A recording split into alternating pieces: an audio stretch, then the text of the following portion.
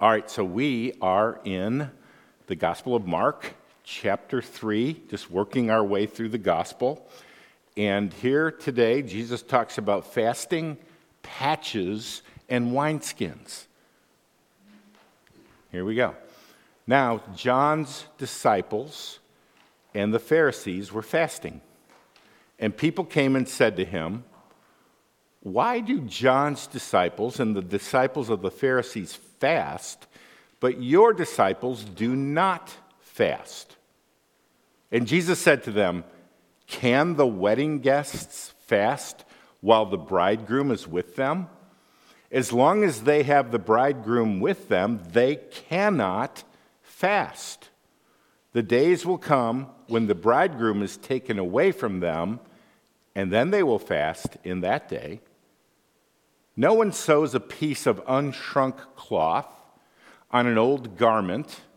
If he does, the patch tears away from it, the new from the old, and a worse tear is made. And no one puts new wine into old wineskins. If he does, the wine will burst the skins, and the wine is destroyed, and so are the skins. But new wine is for fresh wineskins." So Jesus' ministry was filled with criticism for virtually everything he did, everything he taught. Right? Here, he is being criticized for not fasting as much as the others. He gets criticized for healing on the Sabbath. He gets criticized for eating a snack on the Sabbath. He gets criticized for not washing his hands the right way. He gets criticized for claiming that he is older than Abraham. He gets criticized for claiming to be one with God. He gets criticized for casting out demons, and they say you must be doing it by the power of Satan. So, if you want to avoid all criticism, just don't follow Jesus, because he gets criticized a lot, right? Now, many times, what Jesus does is he takes the criticism and he turns it into a teachable moment, right? Today, he's criticized for not fasting as much as the others. So he responds with three analogies: an analogy about being the bridegroom, an analogy dealing with patches, and one dealing with wineskins. And what I want to do is I want to look at these things, and I want you to see three things. First of all, the insubordination of Jesus. He doesn't give in to their criticism. He doesn't submit to their legalism. All right? Then I want you to see the audacity of Jesus.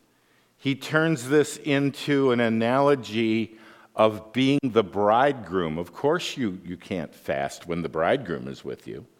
And then I want you to see the incompatibility of Jesus with all other systems of religion. You can't take a new patch and put it on an old garment. All right? So, the outline is the insubordination, the audacity, and the incompatibility of Jesus. All right, so here we go.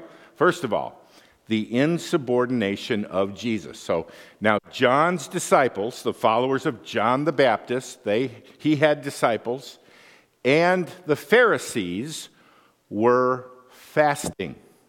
And people came and said to him, "Why do John's disciples and the disciples of the Pharisees fast, but your disciples do not fast?" Now, an essential piece of information that you need to know: the Old Testament only had one required day there where you needed to fast, the Day of Atonement. Through religious tradition, the Pharisees added more days to the point it became you were required to fast 2 times a week, Mondays and Thursdays. So, I would say going from one biblical day of fasting to 104 days of fasting is probably a bit legalistic. Okay? That's a third of your life you're not eating. Right? The Pharisees then turned fasting into the public sign of who was truly spiritual. In fact, Jesus says in Matthew 6, when you fast, don't be like the Pharisees who let everybody know they're fasting by being gloomy. Oh, fasting for the Lord today. And it says they disfigure their faces. So if you're a Pharisee and it's a Monday or a Thursday, you're letting everybody know you are super spiritual because you are fasting. Now, there are two major heresies. There's many more than that, but the two major heresies are legalism and license. Those who were here on Wednesday night, we looked at Jude, and Jude talks about license. What is license? Well, let me read this. For certain individuals whose condemnation was written about long ago have secretly slipped in among you. They're ungodly people who, here it is, pervert the grace of our God into a license for immorality and deny Jesus Christ, our only sovereign and Lord. So license is saying, oh, God is gracious. He forgives us. He pours his grace upon us. Let's sin away. It's taking a license to sin based on the cross of Christ. Okay? So that's license. Taking the grace of God and sinning away. The other extreme, the other major fallacy is legalism. Legalism is saying, well, God gave these commands. Let's add some more commands around it to protect us from breaking the command, and then let's add some more laws around that and some more laws around that, and pretty soon you have this burden of laws to prove that you are spiritual. Now, there's plenty of room in between for Christians to differ on different spiritual issues. Let me throw out, for example, homeschool, Christian school, public school. What you watch on TV. Now, there's clearly wrong, and then there's clearly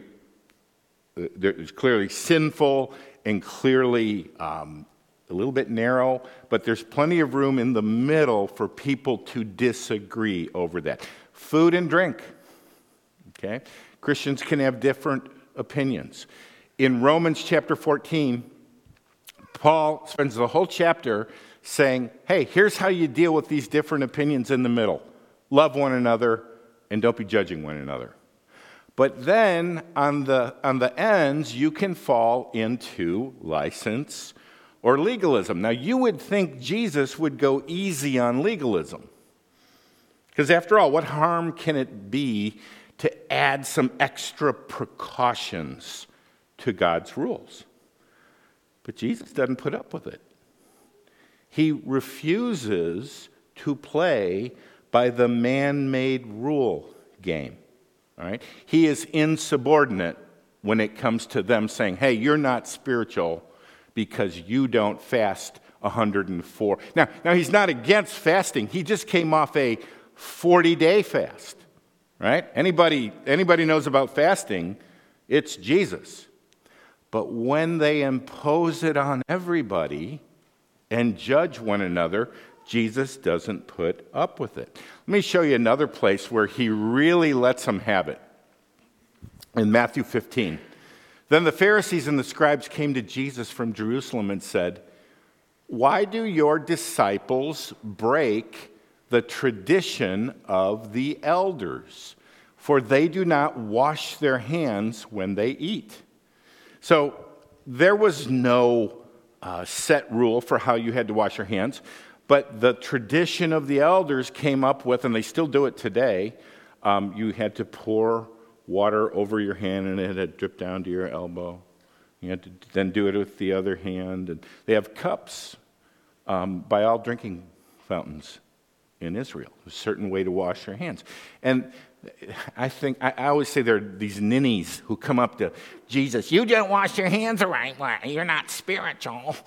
And he answers them, and why do you break the commandment of God for the sake of your tradition?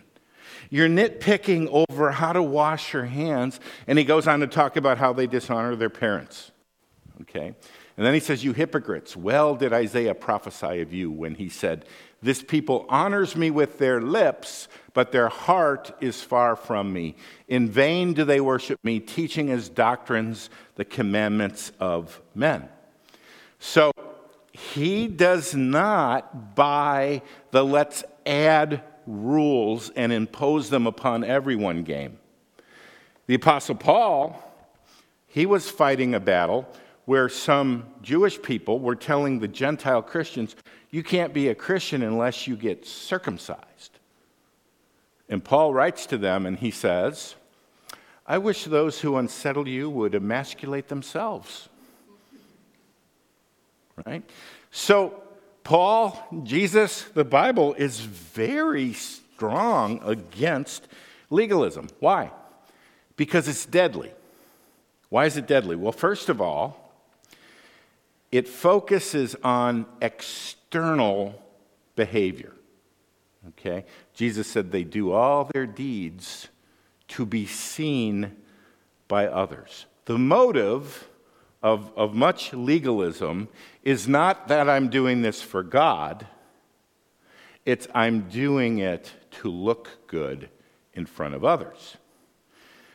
But the problem is it's usually all about external things, dress codes, and attending this and attending that, and external behavior. Now, what that does is it creates incredible self-deception. Because if you just do all the externals, you don't have to deal with your heart. Right? I read one pastor who said, I never met a legalist who thought they were a legalist. You know why? Because they do all the externals and they're self-convinced or self-deceived that they're good. And they have no inner analysis. Okay? Here's Jesus' analysis of the legalist. Woe to you, scribes and Pharisees, you hypocrites, for you're like whitewashed tombs, which outwardly appear beautiful, but within are full of dead people's bones and all uncleanness. Can you imagine if you dug up a grave of a dead body that had been in there, say, 6 months, what it would look like? But if it had a nice white coat of paint on the outside, he goes, that's what you're like. So you also outwardly appear righteous to others, but within you are full of hypocrisy and lawlessness. Okay? So first of all, legalism is deadly because it focuses on the external, and then we can ignore the internal. But secondly, it's deadly because it places an unbearable burden on certain people. The legalists love to see others struggle. As Jesus says in Matthew 23:4, they tie up heavy burdens, hard to bear, and lay them on people's shoulders, but they themselves are not willing to move them with their finger. You see, when you're a legalist, you're not mainly concerned about what God thinks. You're mainly concerned about what others think. And if you can keep the rules, but others are burdened by them, you can smugly go, well, I'm more spiritual than they are. And legalism, by definition, turns people, Christians, into competitors.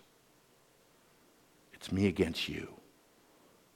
Rather than having compassion for a struggling person, you get smug about it. In fact, Paul writes to the Galatians who had fallen from grace into legalism, and this is the New Living Translation. He says, "What has become of the happiness you once had? You would have taken out your own eyes if you could have and given them to me." And that's where some people think Paul's thorn in the flesh was maybe he had bad eyes. And this is a reference to them. But he says, when I first came to you, you would have sacrificed everything for me.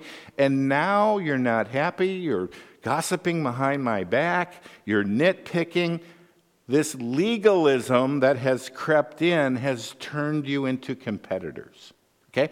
So, first of all, Jesus just doesn't give in to the legalism. He doesn't submit. Okay? So now, here's what he does. He turns the question into an opportunity, into a teaching opportunity to reveal who he is. And he does this quite often. A challenge comes his way, and he answers it, but then he points to himself. So it says this, and Jesus said to them, "Can the wedding guests fast while the bridegroom is with them? As long as they have the bridegroom with them, they cannot fast." Now, back in the day when he lived, if a couple got married, they would have a reception, a 7-day reception. And you were really happy. You live in a small village, and so-and-so's getting married. We're going to celebrate for 7 days. And they would have a banquet, and they would have dancing. Yeah, they were not Baptists. They would have dancing, right? They looked forward to these celebrations, and there was a tradition that developed where you were not allowed to fast. You had to feast when the bride and the bridegroom were present. Now, he says, the days will come when the bridegroom is taken away from them.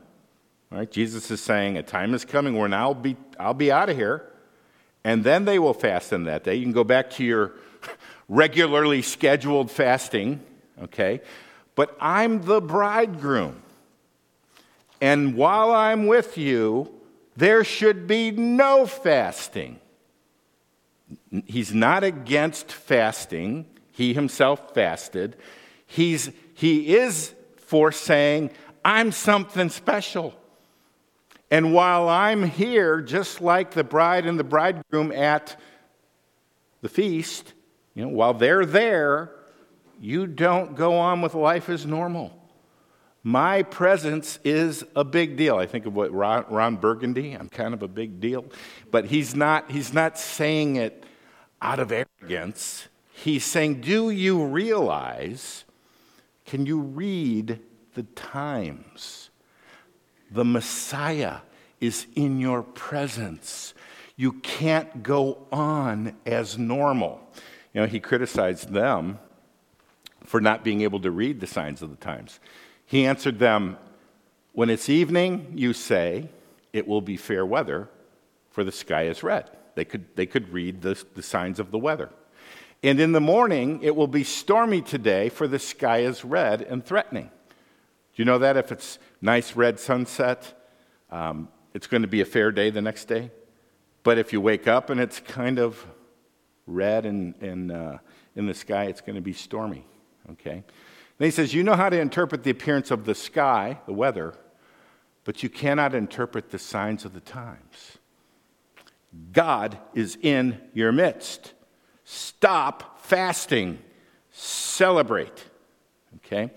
Now, Jesus did this a number of times where he turns the conversation and it points to him.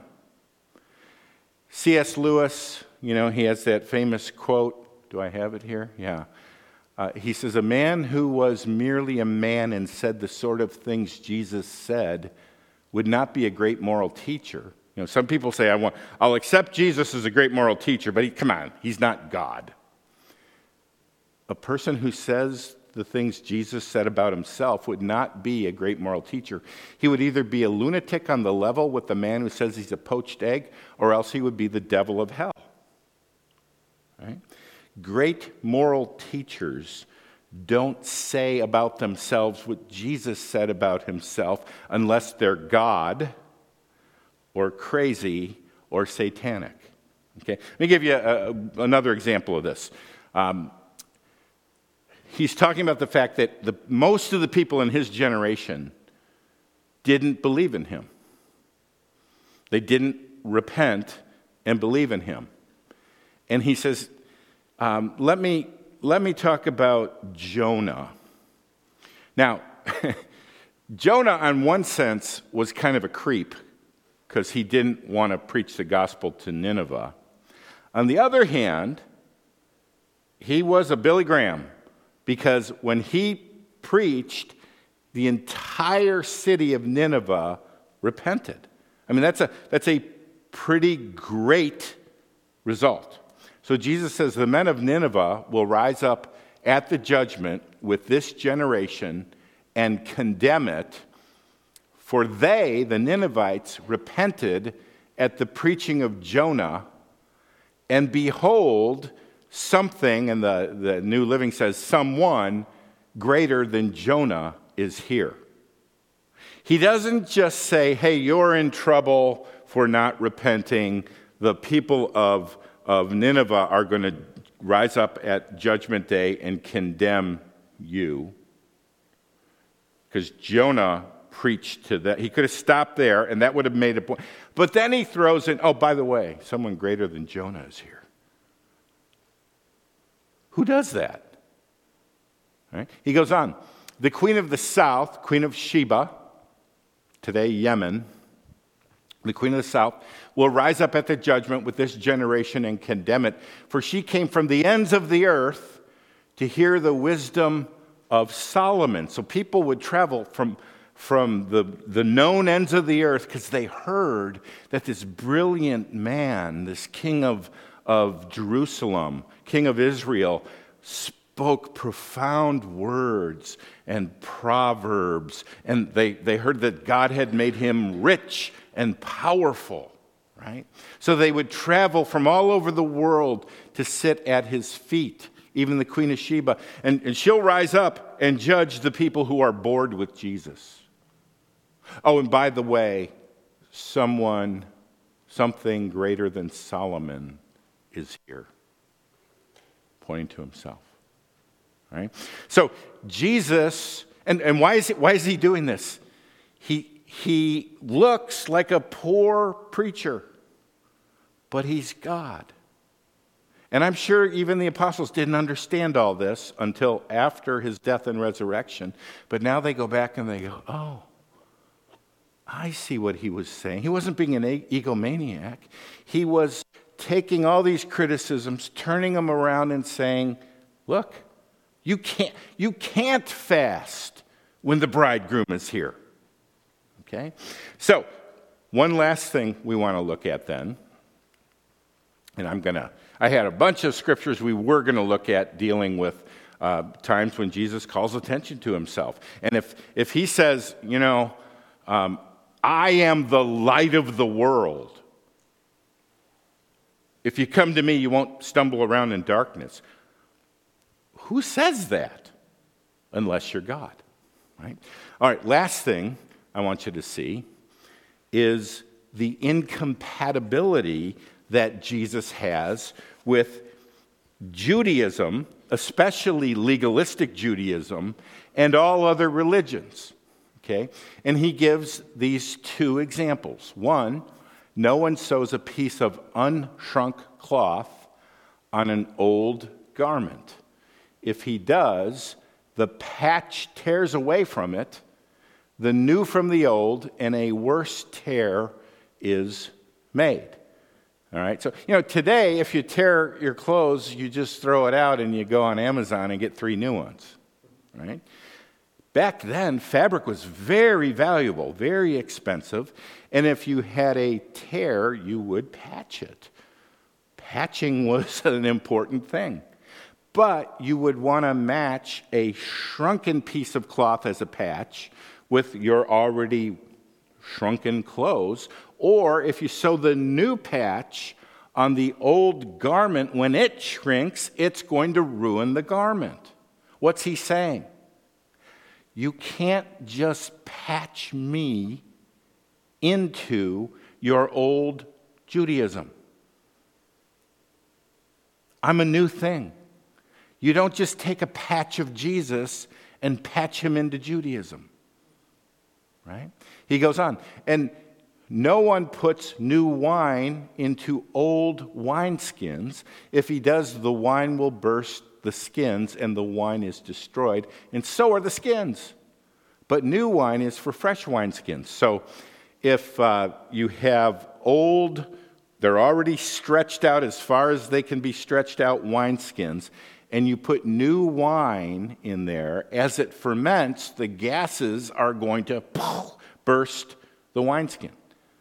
Right? So you pour new wine into brand new soft wineskins, so when they expand, they don't burst. Again, Jesus is saying, here's what he's saying.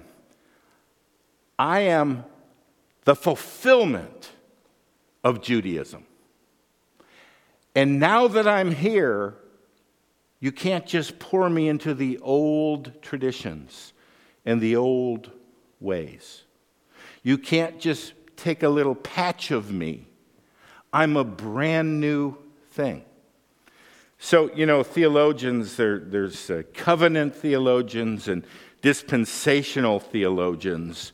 And what covenant theologians emphasize is the continuity, the sameness between the old and the new covenant. They're always emphasizing the sameness, that there's continuity between the Old Testament and the New Testament.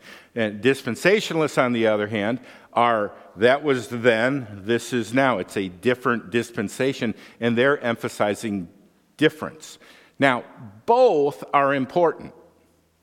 There is continuity. Remember, Paul in Romans 4, he says, this salvation by faith thing that I'm preaching to you, this isn't new. Abraham believed, and it was counted to him as righteousness. So there is continuity, but there's also a time to emphasize discontinuity. And here Jesus is saying, don't think I'm just one of the many prophets, and you could just take a little patch of me. I'm exploding the whole thing. Okay? So I always point to Colossians 2:16 to show how radically different things are between old and new. So Paul writes, therefore, let no one pass judgment on you in questions of food and drink, or with regard to a festival, or a new moon, or a Sabbath. So these are all the Old Testament practices, especially the food laws, right? They had to eat kosher. And then they had festivals. Their whole calendar, it was all planned out with religious festivals. And then he even includes the Sabbath here. Next week we're going to talk about that some more. But these are all pictures or shadows. He says these are a shadow of the things to come, but the substance belongs to Christ. Now that I'm here, Jesus is saying, why are you dabbling in the shadows? The reality is here. Okay? So, I always like to use the picture of the loved one who goes off to war. And the family has a picture of him, and they put it up on the mantle, and every day they just admire the picture. They talk to one another about how wonderful the picture is and how much they love the picture. And one day he bursts through the door and he says, I'm home. And they go, shh, we're admiring the picture. That, in essence, is what they did. They said, yeah, Jesus, just, fall in line. Well, we'll patch you in. Your teachings are kind of interesting, but we got to carry on as normal. It's a Thursday. You should be fasting. And they totally missed it. Now, there are those who want to just patch Jesus onto Judaism or onto Hinduism or onto, you name it. And Jesus is saying, no, you don't patch me in even just to Judaism. But there's another way this can be applied. In our own personal lives, many people say, well, I have my life, I have my routines. Yeah, I have my faults, I have my sins. But I hear about Jesus and, yeah, I'll take a patch of Jesus and add him to my life. You don't just take a patch of Jesus. He radically changes everything. And when you come to Jesus, you want him to change you. You expect change. See, I think our problem in American evangelicalism is, yes, we want to have customer service. We want to accommodate people. We want to speak their language. But we can go so far as to say, hey, let's make this so easy for you, and we'll just slip Jesus in, and you can just patch him into your life. That's not the Jesus of the Bible. He wants radical change. Came across this little writing called $3 Worth of God. I would like to buy $3 worth of God, please. Not enough to explode my soul or disturb my sleep. Just enough to equal a cup of warm milk or a snooze in the sunshine. I want ecstasy, not transformation. I want warmth of the womb, not the new birth. I want a pound of the eternal in a paper sack. I would like to buy $3 worth of God, please. If Jesus is the bridegroom and we are the bride, believing in him is like getting married. And when you marry someone, I hope you know and you expect and you desire change, right? And he didn't hide this. He said, hey, I got to be number one. I'm to be loved more than your father and mother and wife and children and even your own life. And the true disciple doesn't say, no, I just want a patch. The true disciple says, yes, sign me up. I'm in. All right, let's pray. Lord, I marvel at how you take the simple elements of life, patches and wedding festivals, to teach us truth about who you are and what you expect. And Lord, we are grateful that you don't just say, hey, fit me in if you can, but you want to marry us. And Lord, just remind us as we close today, what a joy it is to be in this relationship with you, the bridegroom. In Jesus' name we pray. Amen.